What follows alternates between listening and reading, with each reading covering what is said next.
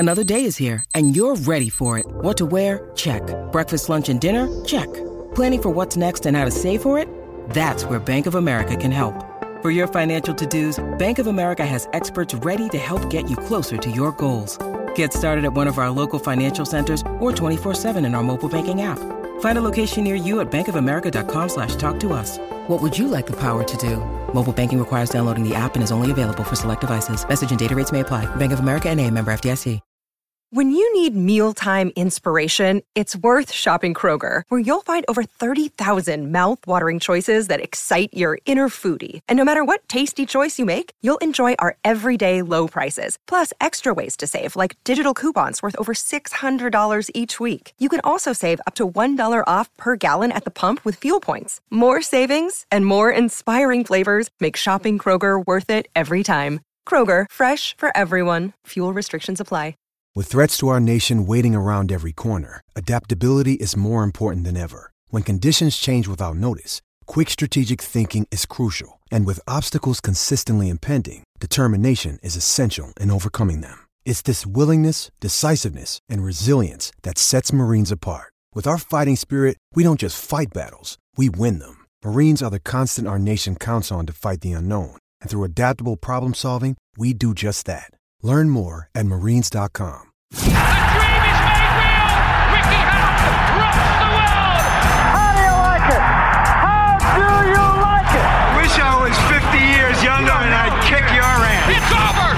Mamma Mia! He's done it! Anthony Joshua defeats Vladimir Klitschko! Let's get ready to rumble!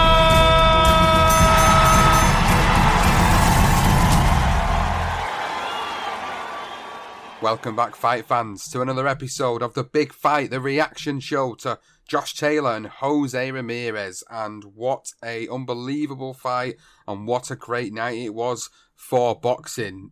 Back on with me today is Luke Byrne. Luke, you did the Big Fight preview, and first and foremost, you got this absolutely on the money.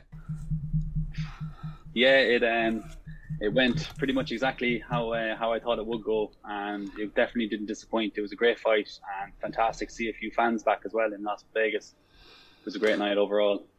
So we're going to do a little bit of a breakdown for the episode about how the fight went down, stage by stage, how it all played out, and ultimately the result. The main thing is that Josh Taylor is now in that elite, select few fighters that are in the modern era that are now the four belt champions, the undisputed champions of their weight, and he joins an unbelievable selection of fighters, including Terence Crawford, Alexander Usyk, Bernard Hopkins, Jermaine Taylor. It's absolutely crazy. Like, you know, nobody was even giving Josh Taylor the press, really. In the fight week, there was hardly any press for it. No UK broadcaster picked the actual fight up. It was on the US-based Fight TV streaming network, or ESPN over in America. And I cannot believe that nobody picked this up, because this was a historic night, especially for boxing on these shows. I mean, everybody says today, Josh Taylor, he's not just a Scottish boxer, but he's a British boxer today, because he's become the undisputed champion. But no, he's done, and he's emulated what Ken Buchanan did, becoming the undisputed lightweight champion all those years ago, and he's done exactly the same thing up in the super lightweight division now, and he's put Scotland even more on the map. But in terms of our boxing UK as a whole, you know, it just continues to show that, you know, we've got all these great little fighters coming from this tiny little set of island. Yeah, it's crazy, and it's very funny. All right, if he would have lost last night, he was definitely Scottish, but now he's 100% British. Now he's after winning. But yeah, it just goes to show that, like, consistently the UK is churning out world-class boxers, especially at the lower weight classes. And now you have to put Josh Taylor up there with the best in the world, pound for pound. He's well up there now. So, yeah, we'll definitely talk about that, because I've got a few thoughts on that But I want to talk about the fight itself then, and just breaking it down, the early stages of the fight. Like when I was watching it this morning, because I didn't watch it last night or in the middle of the night, I cheated and I watched it this morning. But I watched it back and I wasn't tired, so I was able to really fully focus on the fight. And I watched the first few rounds, and Jose Ramirez came out, did really, really well. Third round in particular, he had a pretty strong round, and I thought maybe he will bully Josh around the ring, and he did at points of that round. He tracked him on the ropes a couple of times, which was something we mentioned in sort of keys to victory for the preview for the fight of what Jose Ramirez needed to do, and he did do that quite well in the third round. But then, for me, that was the only round where I felt like really, really got the better of Josh. Every other round, including, obviously, the knockdowns, I felt like Josh had adapted really well. But just take me through what you felt about the first 4 or 5 rounds of the fight, how you saw it going. Yeah, so it opened up exactly how I had anticipated it would, with Josh Taylor taking centre of the ring and trying to impose himself on Ramirez and not let Ramirez bully him or push him back. And he did quite well. He boxed well behind his jab as well the first 2 rounds, and he had his distance correct. And his timing was very good in the first couple of rounds as well. Ramirez was throwing, but he was falling short. When he came inside, Taylor was very good at wrapping him up, clinching, not letting him do his own work, and then working in the mid-range, which was fantastic to see. He was being very intelligent with his work and picking his spots and when to throw his big shots. And then round 3, like you say, Ramirez really came into the fight. He came out of that corner in the third round like a greyhound out of the blocks and just absolutely took it to Taylor. And I think he hurt him as well with a couple of body shots early on. Yeah. And then Taylor was under retreat then. I think he kind of went into survival mode for about 10 or 15 seconds. And then Ramirez was able to tee off on him on the ropes. But then he was able to be a bit tricky and tie Ramirez up again and survived the round. That was fine. He got up then round 4. Round 4 was a close round. It could have went either way. I did give it to Taylor, but I wouldn't argue if someone did give it to Ramirez. It was a close round. Both men had great success, but I think Taylor's body work in round 4 was really effective. He definitely hurt Ramirez to the body and had him on the back foot himself in the last minute of that round. And then round 5, the momentum definitely shifted again towards Taylor, who was able to sit back again, use his jab, pick his shots, get into that mid-range that we spoke about last week, and get his hooks going, his uppercuts, and roll out and make Ramirez reset. And he couldn't plant his feet. He wasn't able to throw his combination punches. I thought Josh won the 5th quite comfortably as well. And that was the first 5 rounds for me. So the 6th and the 7th were the most pivotal rounds of the fight, of course, because there was a knockdown in either round. Now, the first knockdown came in round number 6, and it was a great, beautiful left hook counter from the back foot from Josh Taylor, and something that he'd started to adapt it throughout the course of the fight. And I think something you'd mentioned again in the preview, you mentioned about Ramirez coming in and sort of throwing these wider shots, leaving himself open as he came in for the counter, and that's exactly what Josh did. Capitalised on that first shot. Great shot, knocked him down, he got back up, the fight continued on, gets to round 7, and he catches him with the uppercut, and you perfectly predicted that uppercut. The way that went, the way you threw it across his body, up across his body, exactly as you described it in the preview show, and it absolutely put Ramirez on his backside. And how he survived that round is probably more so down to the allowance of the referee Kenny Bayliss, but talk me through them 2 rounds. Like when you were watching them and you were seeing the way he was throwing them counters in, did you think it was, good night Vienna for Ramirez at this point? Well, for round 6, I mean, again, Ramirez flew out just as he did in round 3 against Taylor, but Taylor was clever. He set his feet and he let Ramirez come and lean in on that right hand. And as I say, he throws it wide and Taylor was able to pull back and throw a short counter left. And it caught him flush on the chin. And that was the first punch that landed in that round. And then all of a sudden, Ramirez is on the floor, Taylor's celebrating. He gets up. He was a bit wobbly for a few seconds, but he got up. And then Taylor dominated that round. But one thing I was very pleased to see from Taylor was his patience and his maturity. He did not try and fly in and finish Ramirez off then and there, because he knows better than anyone how dangerous Ramirez was. So he took his time, picked his punches, used his feet, used his head movement, and finished out the round, won the round clearly. Ramirez did come back well in the last 30 seconds of the round, but it just wasn't enough. Taylor had mostly dominated it. And then round 7 came, and Taylor started pushing him backwards, putting his strength to use and making sure that Ramirez was on the back foot. Ramirez didn't like it one bit. He was landing sharp left hands. He was getting in the pocket, sitting in, landing those uppercuts. And then, as I said last week, as soon as Ramirez dipped to his left and hesitated before he threw the shot, Taylor caught him clean on the chin with that right uppercut. And I did think it was over. The way he went down, he didn't even try to catch himself. He just completely went. And he did very well to get up. He showed a lot of heart. And then Kenny Bayless is a very experienced referee. I've seen him in hundreds of fights. And to be honest with you, usually he's very good. But he just had a very poor night last night. I don't know what it was. He had a very poor night, warning Taylor all night long for things like talking, for holding, even though it was Ramirez who was engaging in most of the clinches. And then, famously in that round 7, he gave Taylor at least 16 gave Ramirez at least 16 seconds to recover. And you could see Taylor was chomping on the bit, trying to get to him. He knew he only had a few seconds left in the round to finish it. And I think if he did just count to the normal 8 count, Taylor would have finished him in that round, in my opinion. I think Ramirez was out on his feet. And he was saved by the bell. I agree. Yeah, I agree on that. I think there's a lot of people that agree on the same. And you look at social media over the past few hours, people are saying Kenny Bayless had a bit of a terrible night, and that's not a reflection on him really, because as you said, he's done hundreds of fights, world championship fights. He's a brilliant referee, but he just seemed like last night.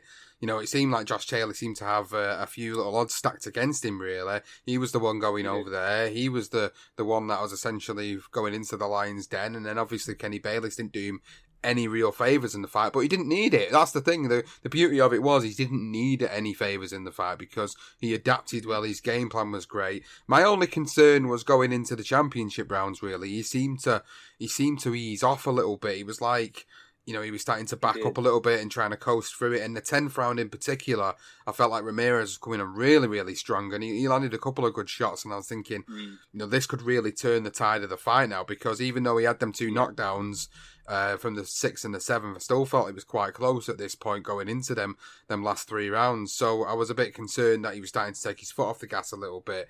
But ultimately, he managed to get through the fight. He managed to get the victory. 114, 112 on the scorecards. A funny old card, but I think it was probably the right card. I think it was quite close. I think if maybe the knockdowns hadn't have happened in the fight, I think we would have been talking, a really close fight, maybe a 115, 114. It could have been a really, really close ending to the fight. Could have even been a split decision, but I think ultimately the right man won on the night. I think Taylor adapted his game plan really, really well. Ramirez has shown that the reason he was a champion, the reason he held 2 belts in the division, he's shown exactly why he held them 2 belts in the division. But I think now Josh Taylor's proven he obviously is the number 1 now in that division. And the exciting part of what happens next really is the talk of him moving up and deciding to go up to 147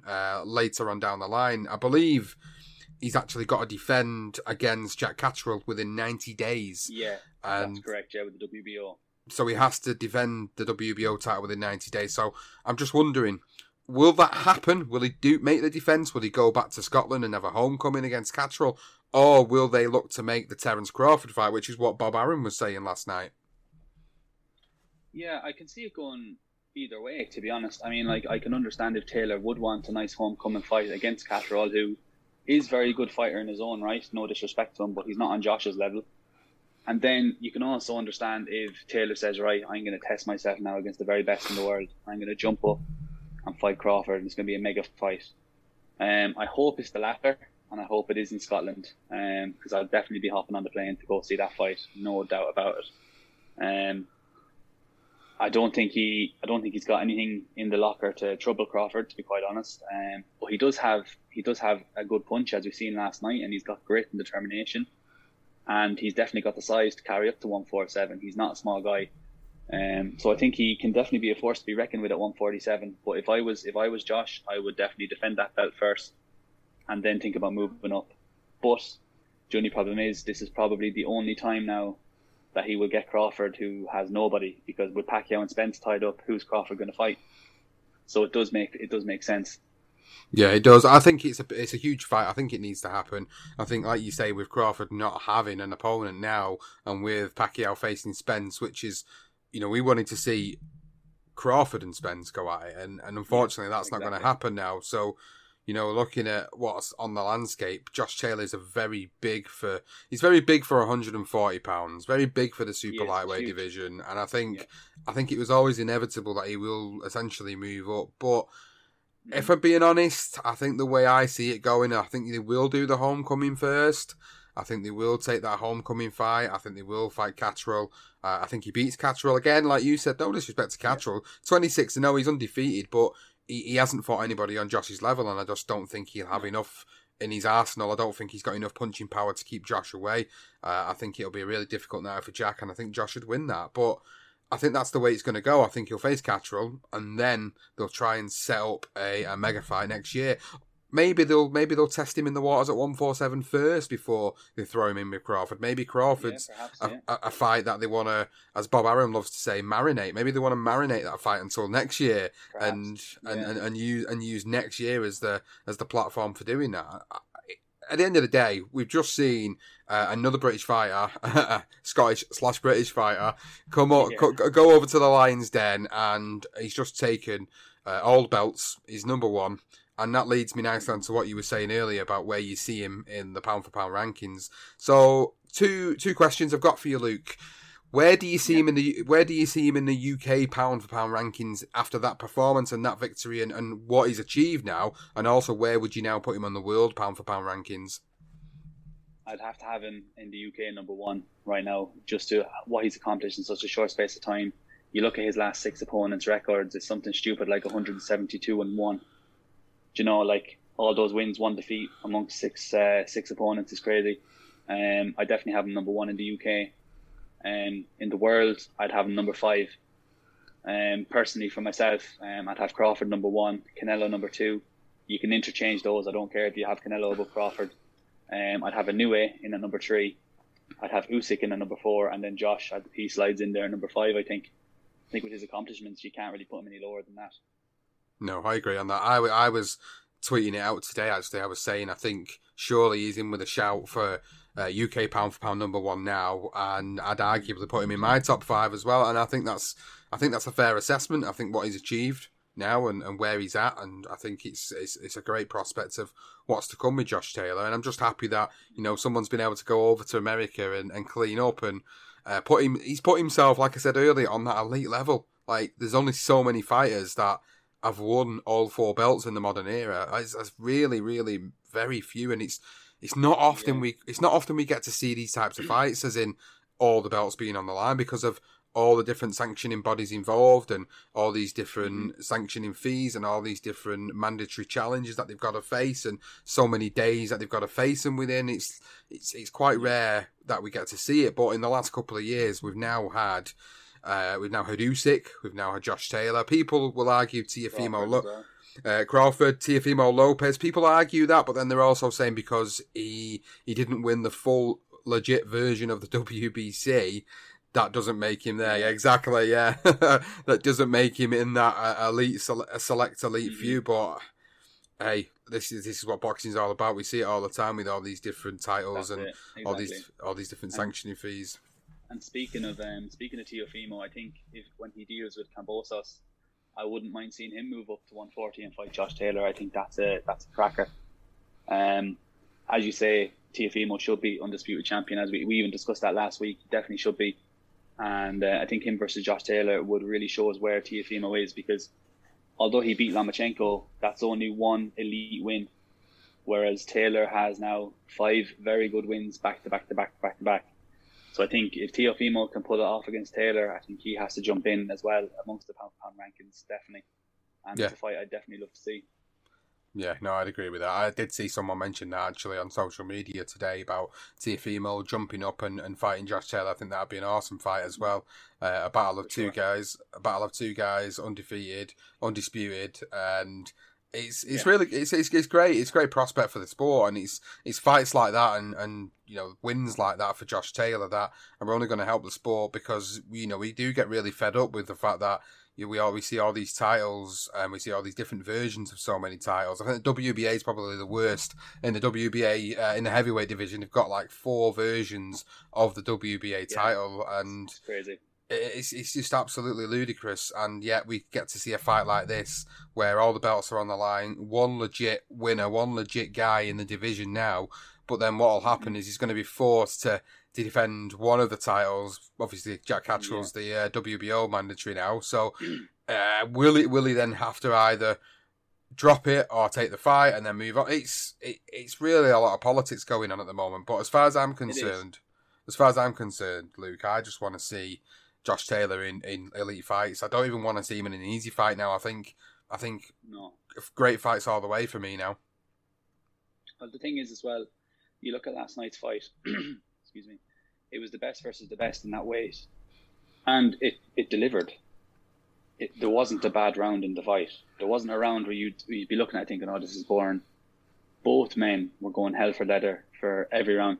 Now, I didn't have it as close as yourself personally. I had it 8-4 to Josh. But the rounds were close.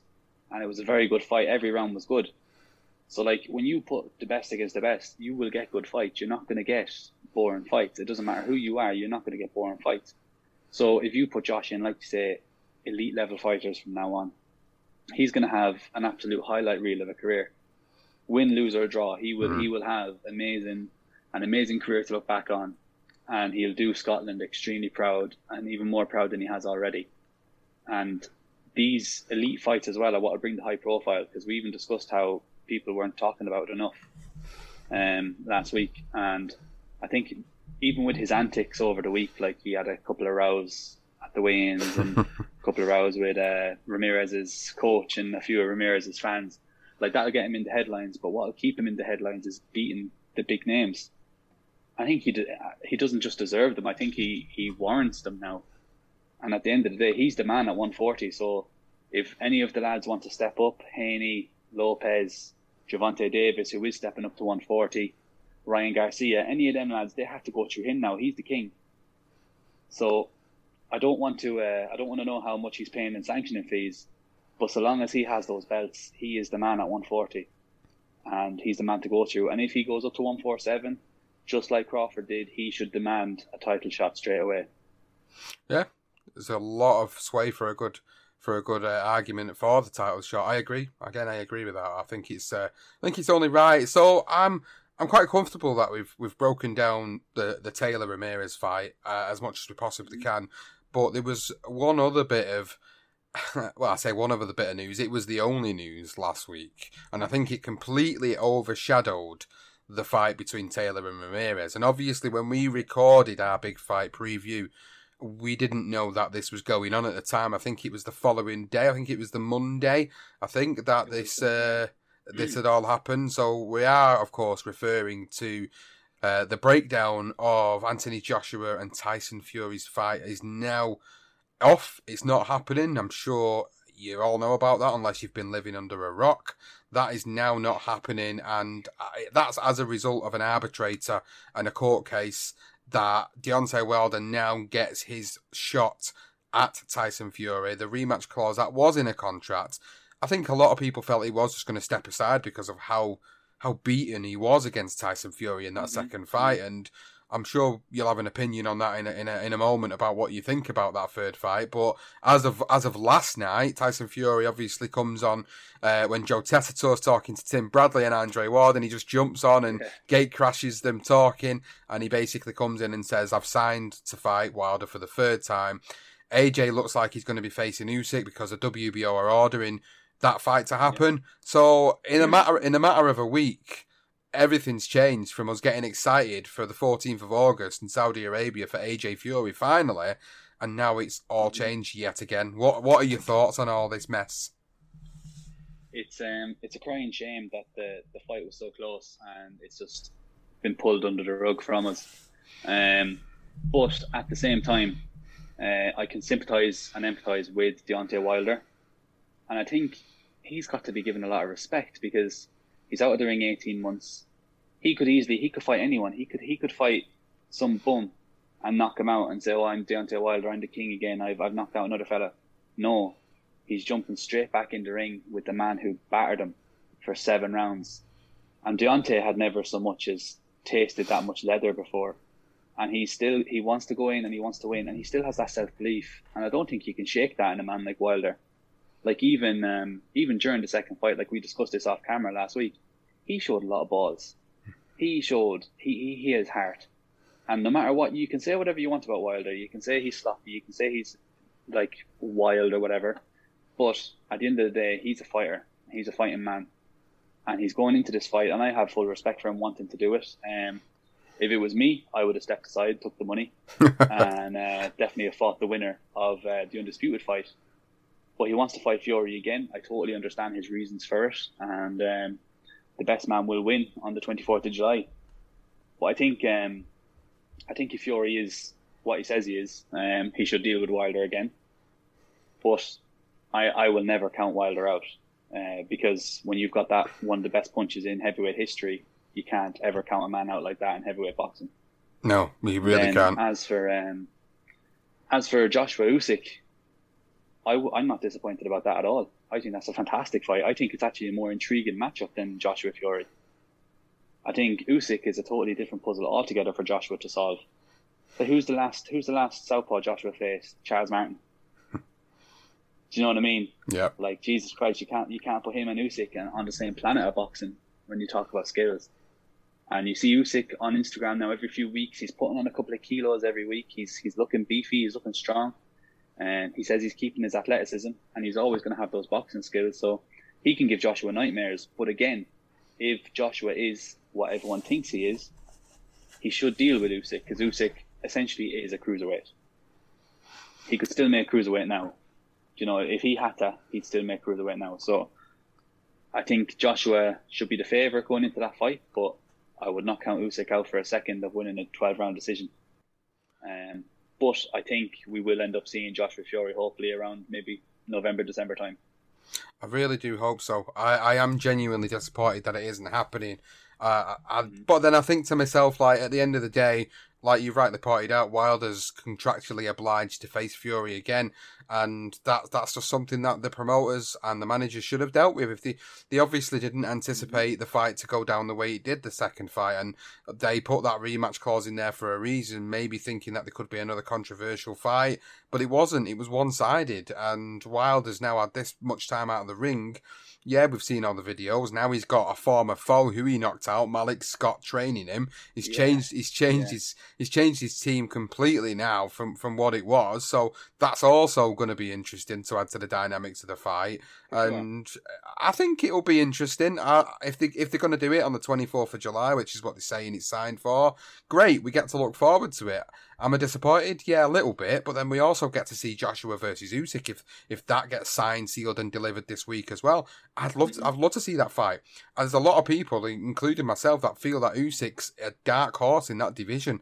Like, he is the guy with all the skills that could essentially beat every single one of them men, including Tyson Fury, and that's something to look forward to see what he really is. 100%. Like, if Fury was 14 stone 4 and Usyk was 14 stone 4, I'd put Usyk winning. Do you know what I mean? The only thing Fury has is his size against Usyk, and I think Usyk would still cause Fury a lot of trouble. Same with Joshua. If you shrunk Joshua down and him and Usyk were the same size, Usyk wins that every day of the week, I think, just on skills alone. But it's heavyweight boxing. That's the difference. You could have a guy 50, 60 pounds heavier than you. So that's the dynamic that makes it so interesting in the heavyweight game. And like, as you say, we may have missed out on one mega fight, but we're getting 2 very good fights out of that. So I can't complain too much. I'm getting two fight nights instead of one. So no, I won't complain too much. And hopefully, if both men come out of that unscathed, uninjured, we'll see the fight in autumn or winter, hopefully. Absolutely. I'm looking forward to it. Either way, I think we've got to appreciate the fact that this rematch has to happen. We've got to also appreciate the fact that WBO have got Usyk as the mandatory challenger, so we want Joshua to face him. We don't want any of these guys to be stepping aside. The thing is, for me, I want these guys to eventually get it on in the ring, and I want them to both be able to come through the fight, and maybe they won't. You know, we never know what's going to happen. As you said, heavyweight boxing. Usyk could beat Joshua, and Wilder could beat Fury, and we could be having a Wilder-Usyk unification fight. You just honestly never know. I mean, personally, I think it's unlikely, but it's not out of the realms of possibility. Absolutely not. So it is. No. It is exciting. It just felt like a bit of a shit show, to be honest with you. Like with what was going on through the course of a few days, it was like everybody was so excited on Sunday night, and then come Monday morning, everybody's just like, this is just typical boxing. The Twitter statuses were just going through the roof. People were talking about it, and it was hilarious, to be honest. It was hilarious for people to sit there and give their own opinions on it. But I'm just happy that, you know, we kind of look like we've got a bit of a clear path going forward as to how things are going to play out in the heavyweight division now, and it is exciting. And I think we're forgetting we've got a couple of other guys sat around there that are vying and itching to fight any of them four men, as in guys like Dillian Whyte.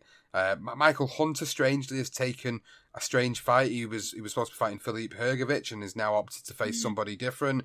I don't understand the logic behind that. I think it was more so because of he was offered quite a lot of money for that as opposed to fighting Hrgović.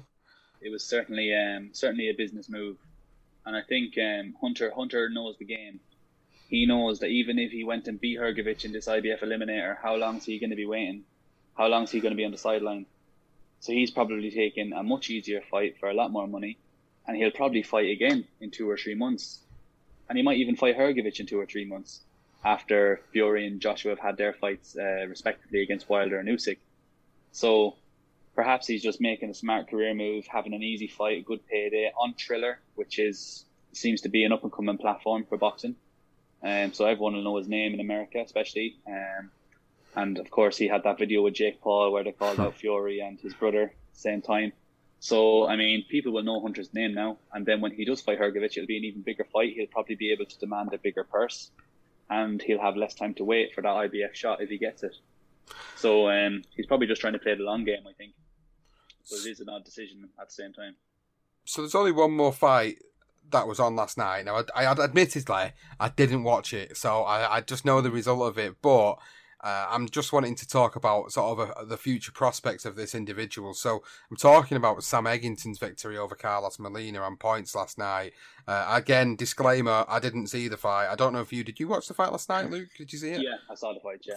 Fabulous. So you'll be able to give a bit more of an insight, a lot more of an insight than what I can, but I suppose I'll let you break it down as to how it went for the benefit of the people watching and listening, and then we'll talk about like what happens next for Sam Eggington, because this guy is 27 years of age and he's had an absolute storied career already, and yet he's got this silver WBC, I think it's silver international title, which gets him onto the WBC rankings for the super welterweight division. But just talk us through. I think he's in the top 15 now. Yeah, just talk us through that fight then, Luke. Yeah, I mean, Eggington's such a funny one, isn't he? I mean, he started off his career, walked into a gym and said, I want to be a journeyman. He knew he was tough. He knew he wasn't the best looking guy, so he said, I'll be a journeyman. And he ended up being a lot better than what people ever anticipated. How he ever made welterweight, I'll never know.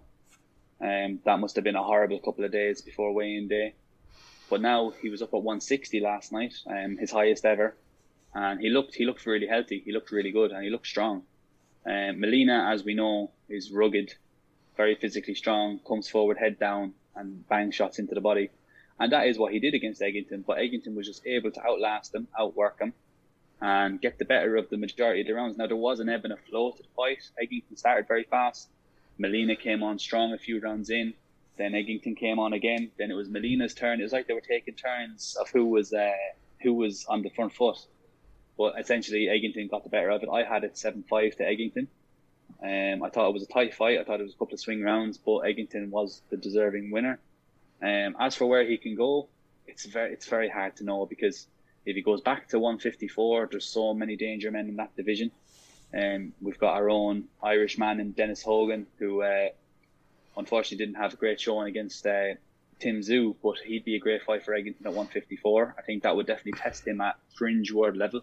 I think that's where Hogan should be, even though Hogan should have been a world champion against Munguia.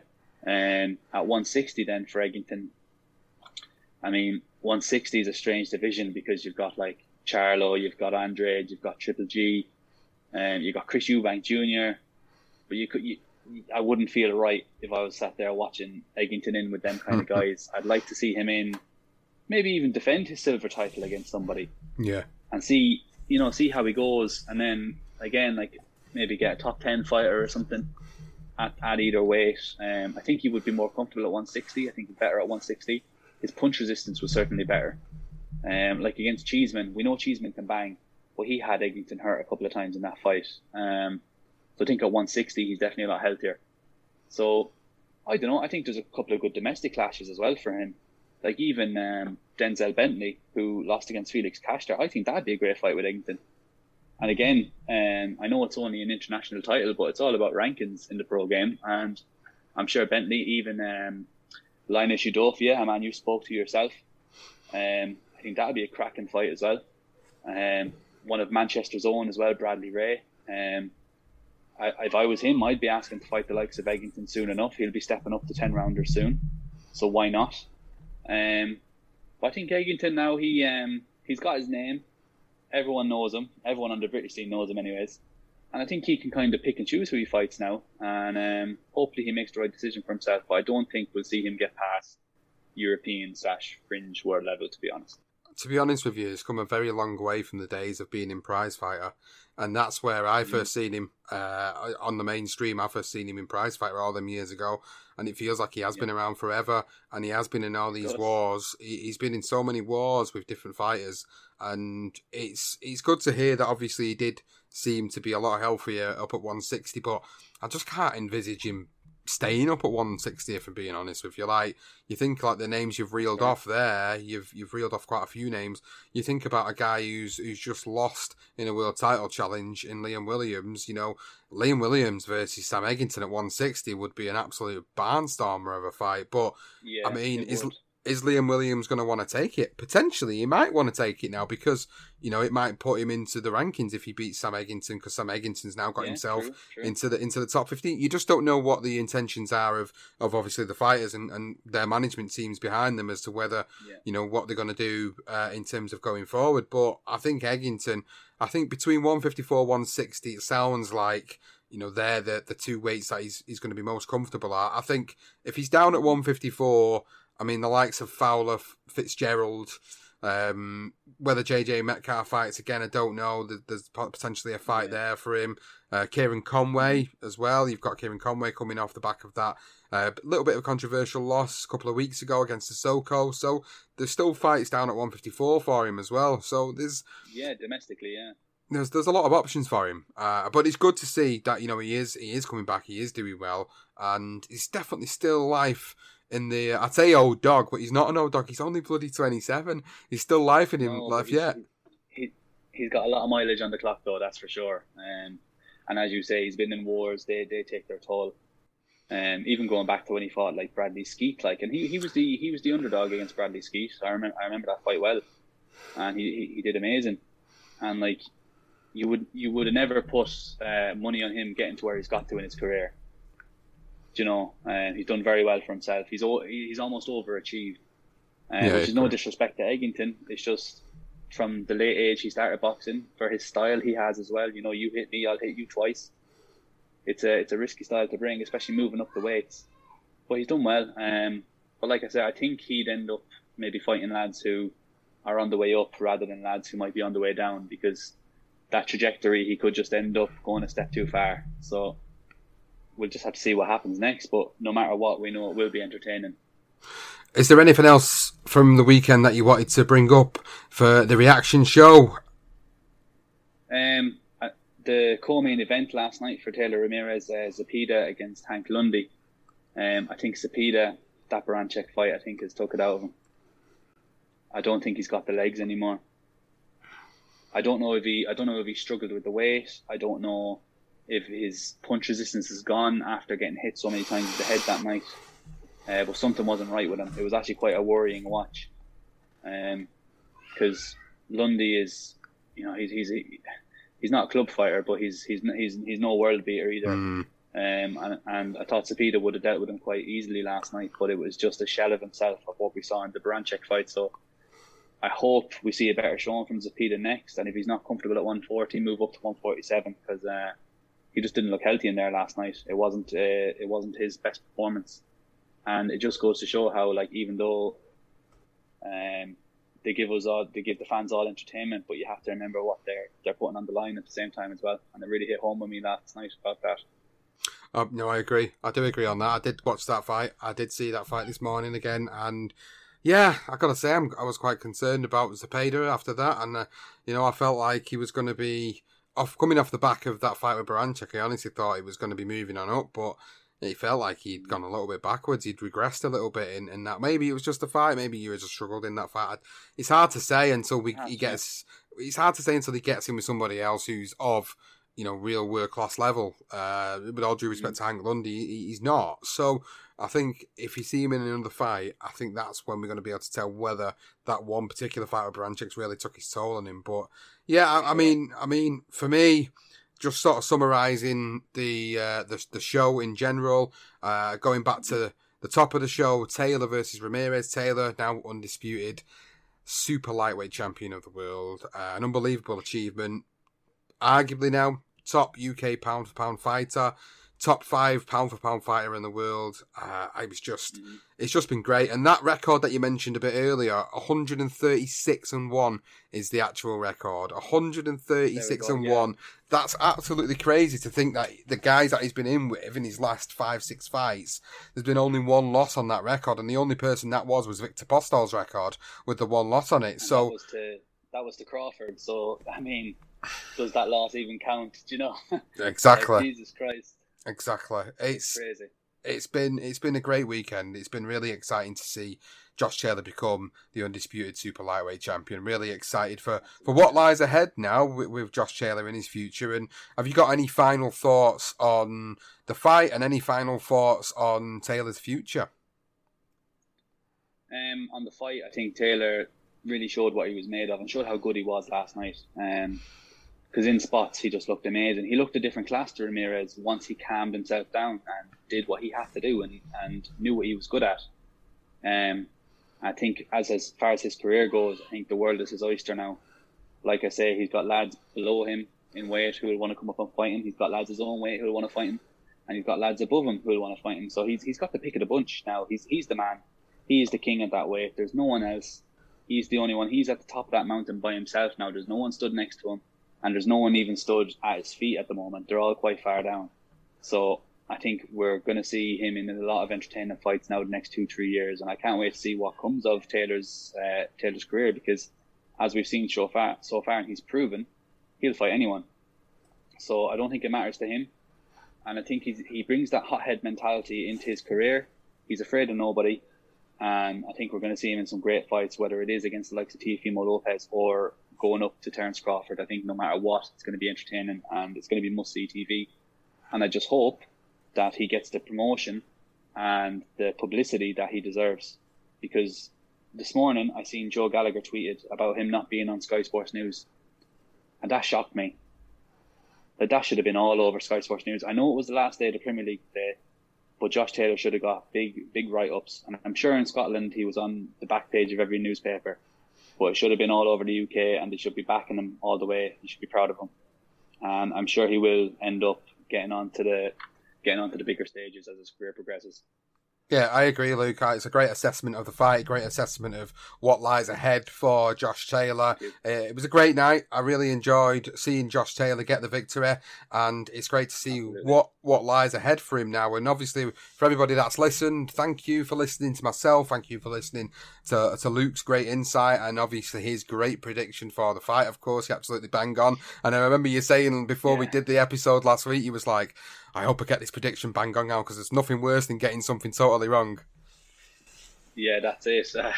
Didn't have to make any humble pie today anyway. Well, that's it, fight fans. Thank you for listening to the Big Fight Reaction, Taylor versus Ramirez. We hope you've enjoyed it. Give us a follow at BTR Boxing Pod on Twitter, on Facebook and on Instagram. Please give Luke a follow on social media at Sugar Free Boxer and Sugar Free Burn, Twitter and Instagram. Thank you so much as always, Luke, for coming on, and we appreciate it. Thanks for having me, Sean. Fight fans, thanks for watching, thanks for listening, and we'll see you next time. The dream is made real! Ricky Hatton rocks the world! How do you like it? How do you like it? younger and I'd kick your ass. It's over! Mamma Mia! He's done it! Anthony Joshua defeats Vladimir Klitschko! Let's get ready to rumble!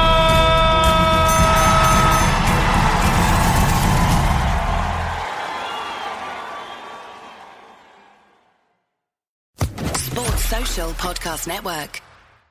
Step into the world of power, loyalty, and luck. I'm gonna make him an offer he can't refuse. With family, cannolis, and spins mean everything. Now, you wanna get mixed up in the family business. Introducing The Godfather at ChumbaCasino.com. Test your luck in the shadowy world of The Godfather slot. Someday, I will call upon you to do a service for me. Play The Godfather, now at ChumbaCasino.com. Welcome to the family. No purchase necessary. VGW Group. Void where prohibited by law. 18+. Terms and conditions apply.